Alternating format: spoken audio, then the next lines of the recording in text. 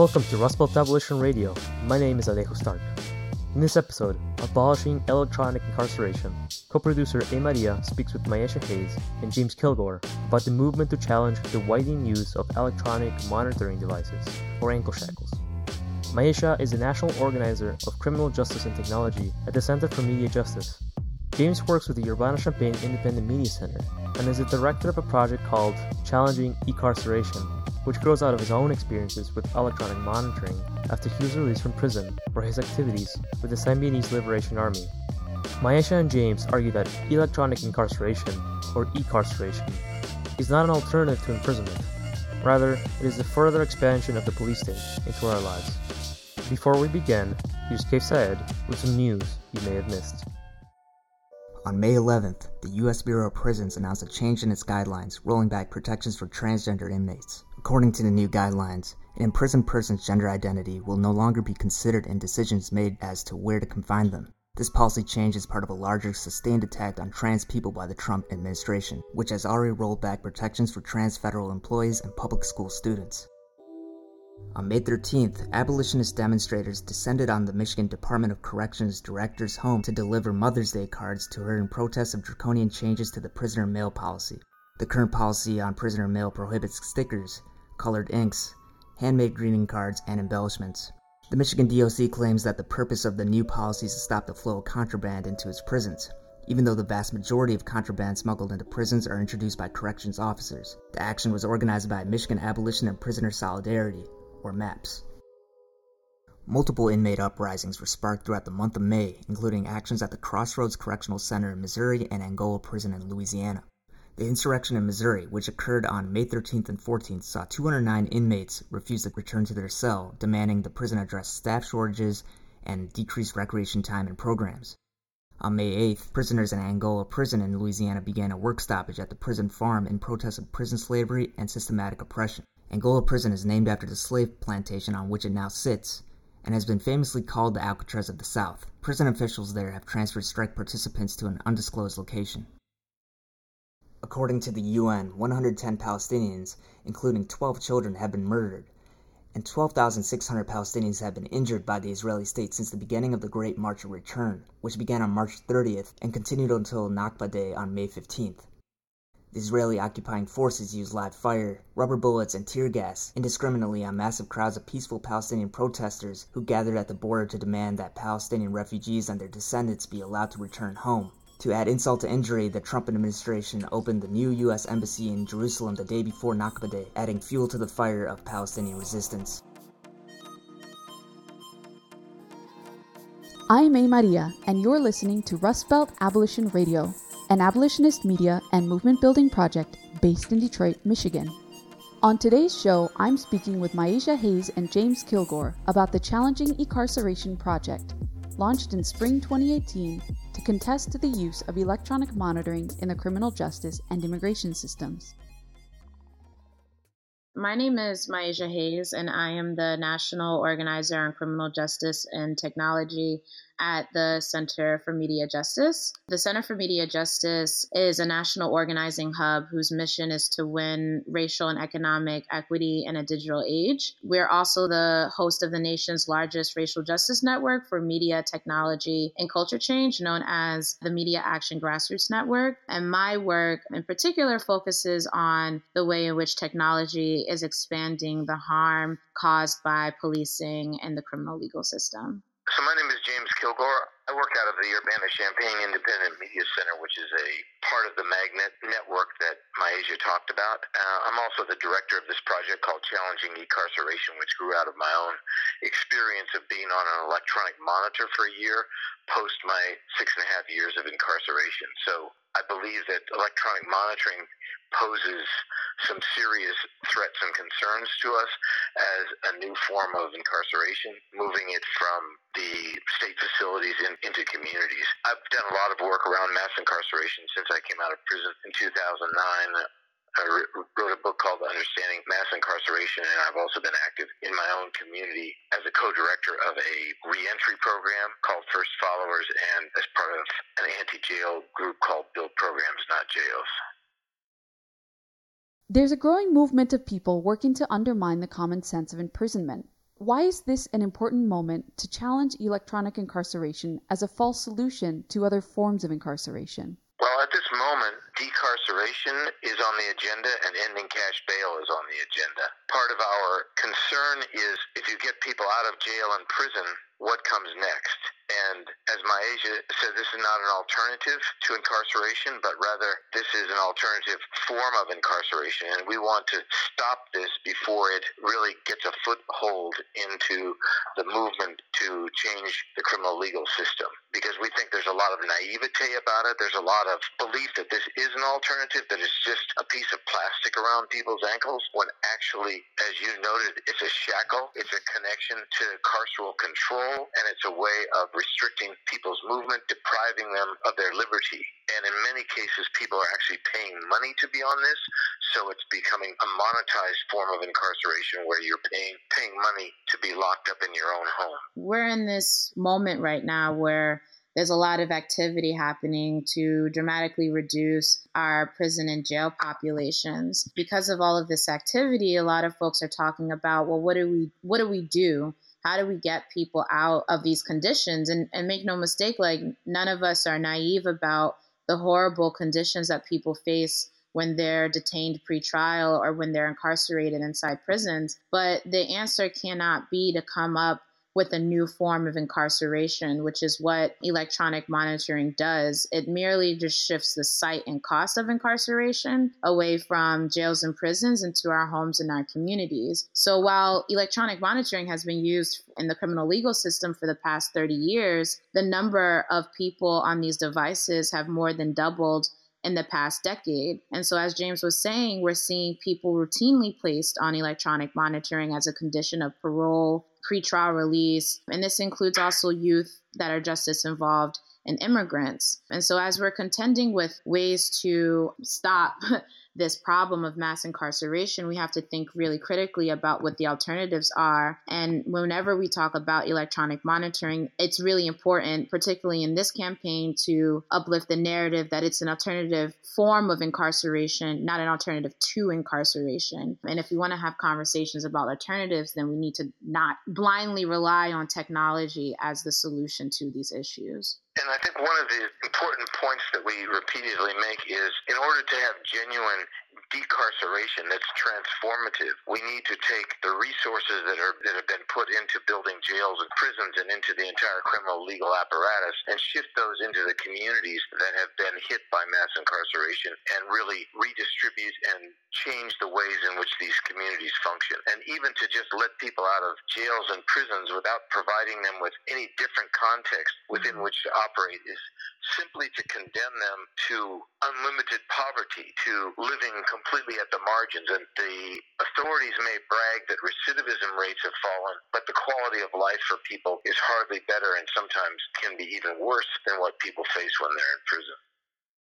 The two of you, with the panel of women who launched the campaign, have talked about how this brings the unlivability of prisons into our homes and neighborhoods. Can you say more about that? Well, I think people who aren't familiar or who haven't been impacted by electronic monitoring don't realize the draconian regulations that go along with electronic monitoring. There are no rights or entitlements for people who are on electronic monitoring in most cases. It's completely left up to the whim of a probation officer or a parole officer. And most of these officials are schooled in the doctrine of punishment, in the doctrine that has informed mass incarceration and led to the situation that we're in at the moment. So to give them control over your movements, over whether you can participate in family activities, whether you can participate in community activities, whether you can access work, this is ceding that authority back to the state, but bringing it into your living room. And I think a couple of important points are, one is that you're actually bringing the technology of incarceration into the house when you're bringing this box or this technology into people's living space. So a lot of people that have been on a monitor talk about how they feel as if they are inflicting a prison on their family members by bringing this device into the house and bringing the rules and regulations of the monitor so that their own family members become like their jailers, in the sense that they have to make sure that they're home on time, that they don't leave the house before they're allowed movement and so forth. And there's just this incredible uncertainty about whether or not a small violation is going to send somebody back to prison. I interviewed Monica Cosby, who spent 20 years in prison and 60 days on a monitor when she came out. And what she said was that as a woman who had been in abusive relationships, that being on a monitor was like being in an abusive relationship, that the fear never went away, that even when you left the house, there was a fear that you were going to do something wrong, and then when you came home, you would be punished for it. So she drew this analogy between an electronic monitor and being in an abusive relationship. Now, obviously, there are differences, but the point is that people constantly feel fear. I've heard people talk about feeling paralyzed, feeling suffocated when they're on an electronic monitor. Then the other issue is about exclusion zones that are put on people so that people can be prevented from going to certain parts of the city. And this often affects people who have a history of sex offenses or a history of alleged gang involvement. They're barred from going to certain parts of the cities. And this is really the ultimate in kind of urban restructuring. It's a form of gentrification where you use technology to keep certain people in certain places and protect other people from the marginalized sectors of the population, particularly people of color. Myasia, you started saying something back there at the beginning? I always, referred to James around that because he's directly impacted by electronic monitoring. And I think that those who have had to experience electronic monitoring should be sharing their stories and sharing their narratives, because the details of their stories, I think, really get at the heart of what we're saying about electronic monitoring being a form of incarceration. What really stands out to me is Lavette Mays, who's a volunteer with the Chicago Community Bail Fund, who was one of our panelists for our webinar. And before joining CMJ, I was an organizer on the Close Rikers campaign. And so whenever I hear horror stories about the conditions inside our jails, it's always really shocking. But what was shocking about her story was the fact that when she was released from Cook County, the conditions that she faced on electronic monitoring were so severe. It was like her entire home had been subjected to random searches and check-ins that really impacted her family, her movement, everything that James had just said. And so she ended up taking a plea, which is something that we see a lot for people that are detained pre-trial inside of jails. We saw this a lot with Rikers Island, people taking deals because they can't handle the conditions inside of Rikers.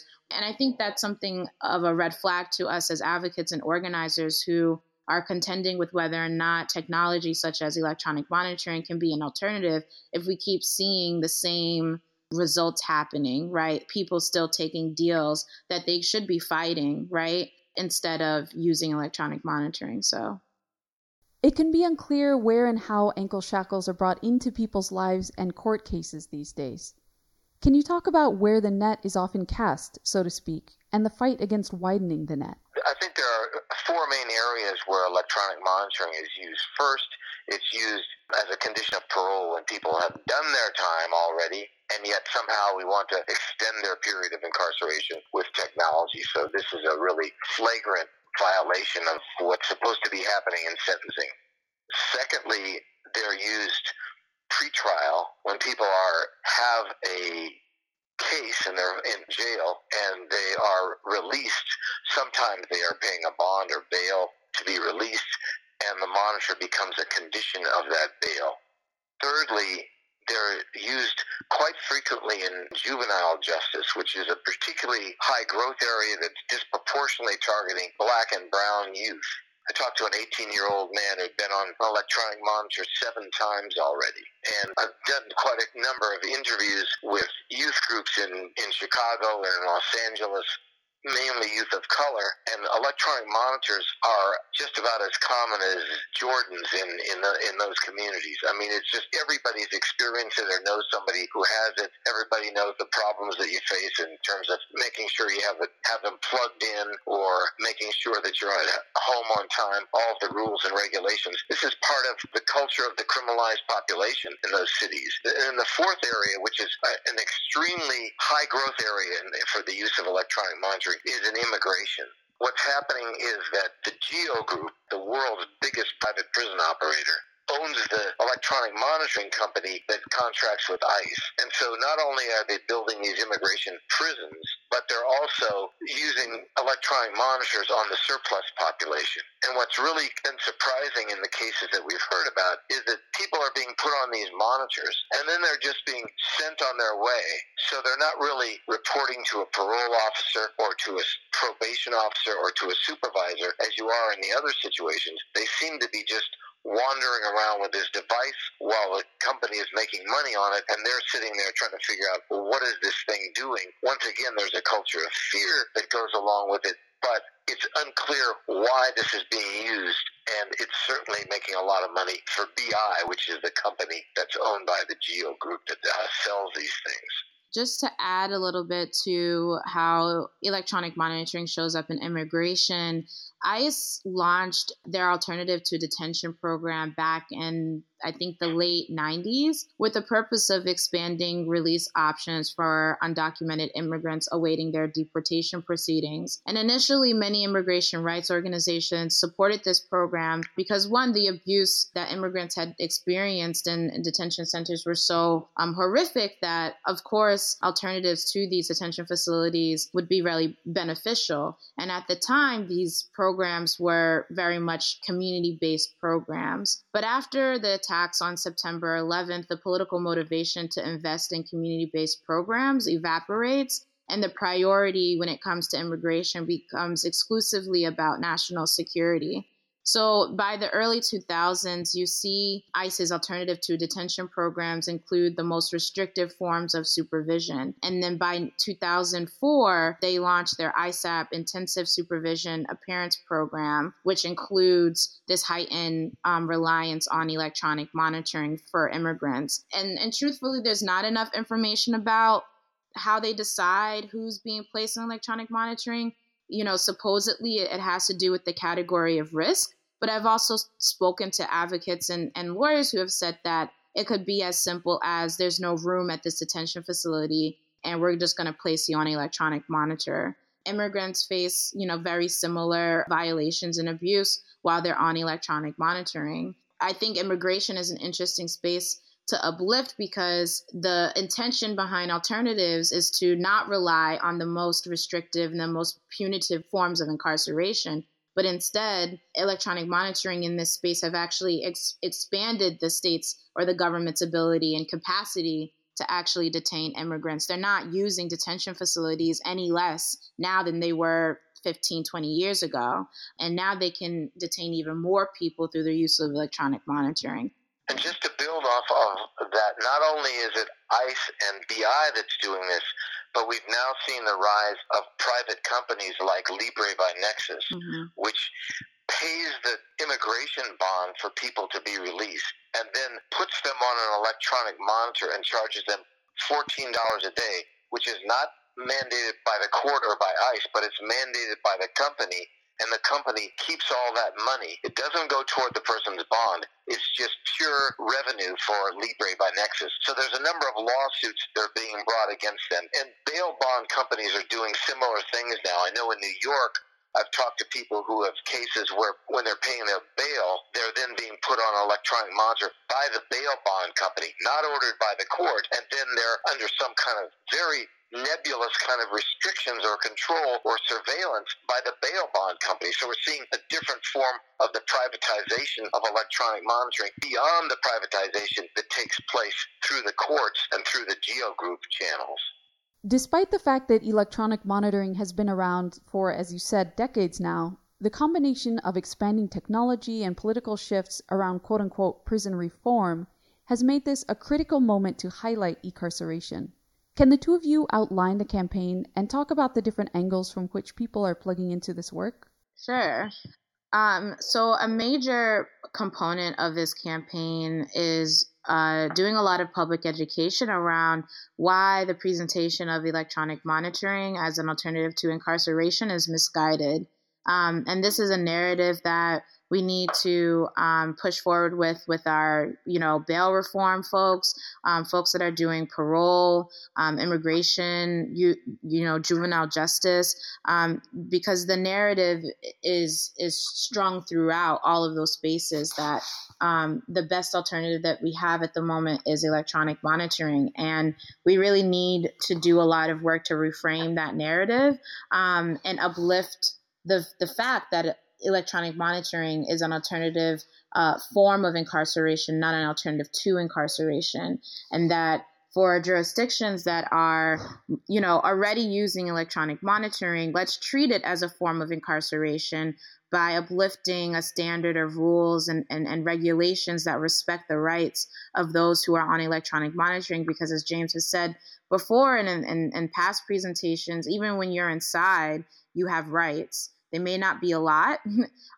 They may not always be well facilitated, but you have rights. And so people on electronic monitoring should also have rights. But we have to be real about the fact that it's an alternative form of incarceration to get to a conversation around what sort of rights and protections should you have when you're on electronic monitoring.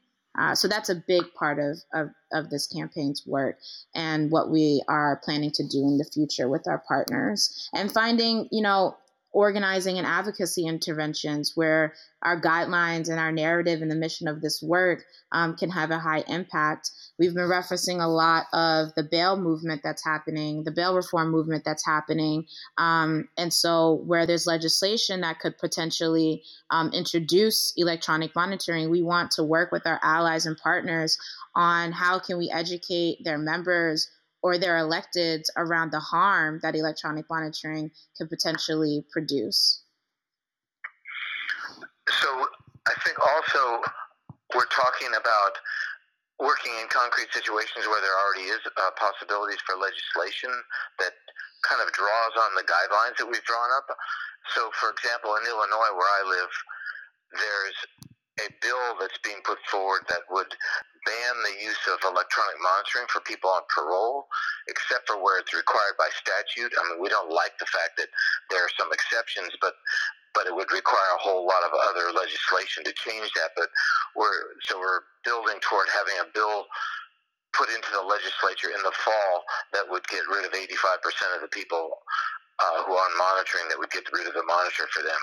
And we think this is an important step and sets a precedent for other states to get rid of monitors for people on parole, because we think that that's really the kind of most outrageous use of electronic monitoring when people are coming home after doing 20 years in prison, and then they're getting locked up in their own homes, and it's costing taxpayers extra money. So we have in Illinois, for example, they spend $3.5 million on electronic monitoring of people on parole, and yet a story just came out this week that they're spending $300 on books for a prison system of about 45,000 people. So it's pretty clear that that this provides us with some opportunities to get resources reallocated away from locking people up in their homes. But I think in a broader sense, and to connect this really to the issue of prison abolition, I think we have to look at what electronic monitoring is in a broader context. It's not just something that's imposed as a condition of parole or pretrial release, but it's also a form of surveillance. That about 70% of the devices that are out there now are GPS enabled. They're tracking location, and they're putting that data somewhere on a cloud. There are no regulations in most places about what happens to that data, about who owns it, about what can be done with it. In Germany, for example, they have to delete that tracking data after 2 months, we've seen contracts in the U.S.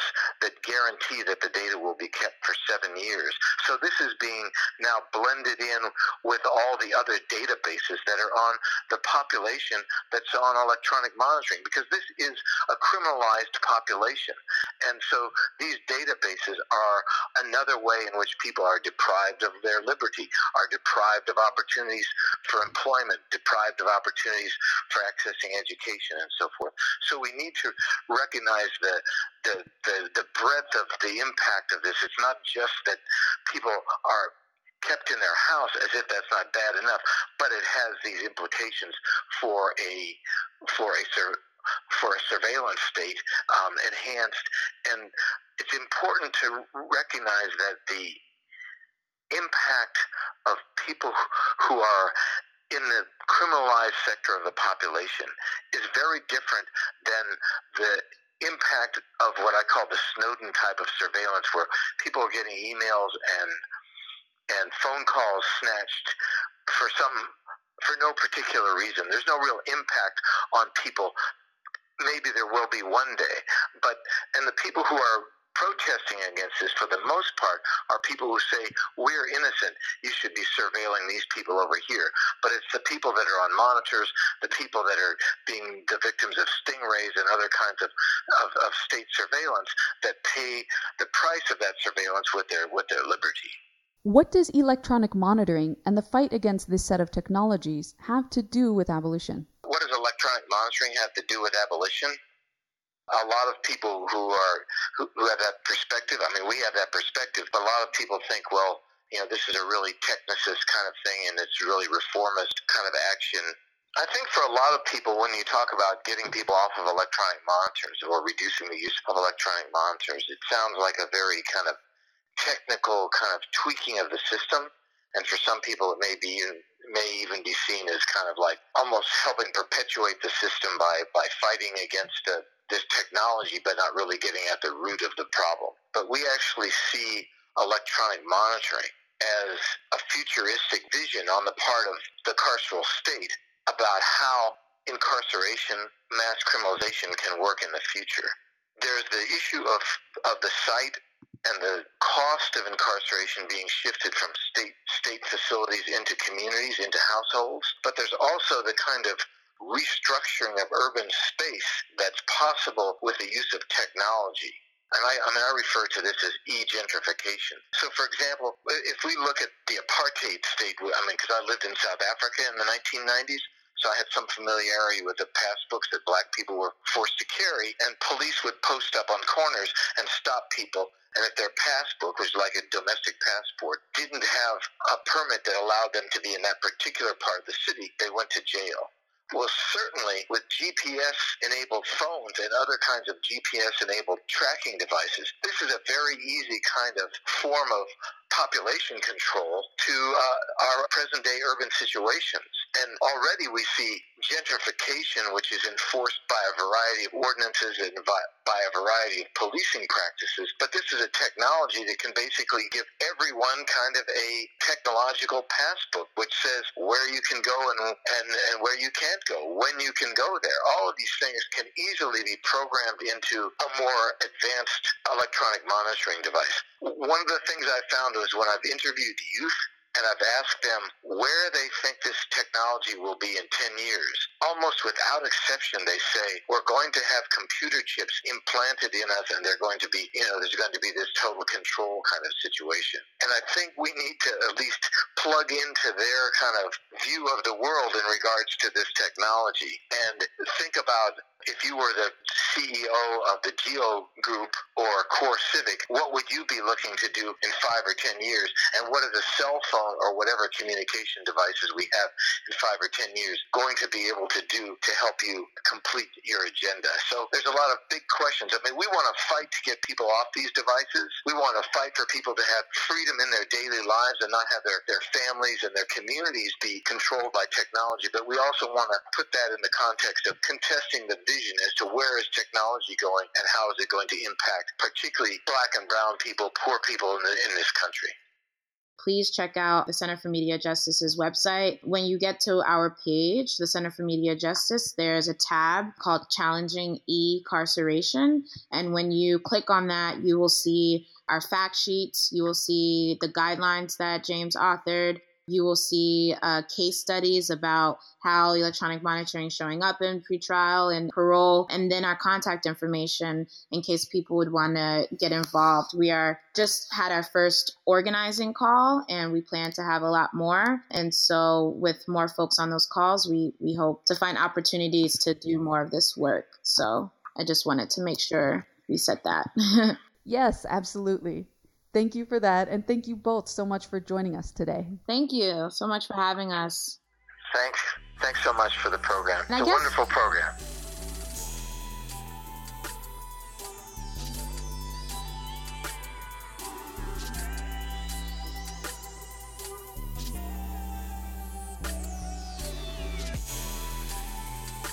Thanks for tuning in.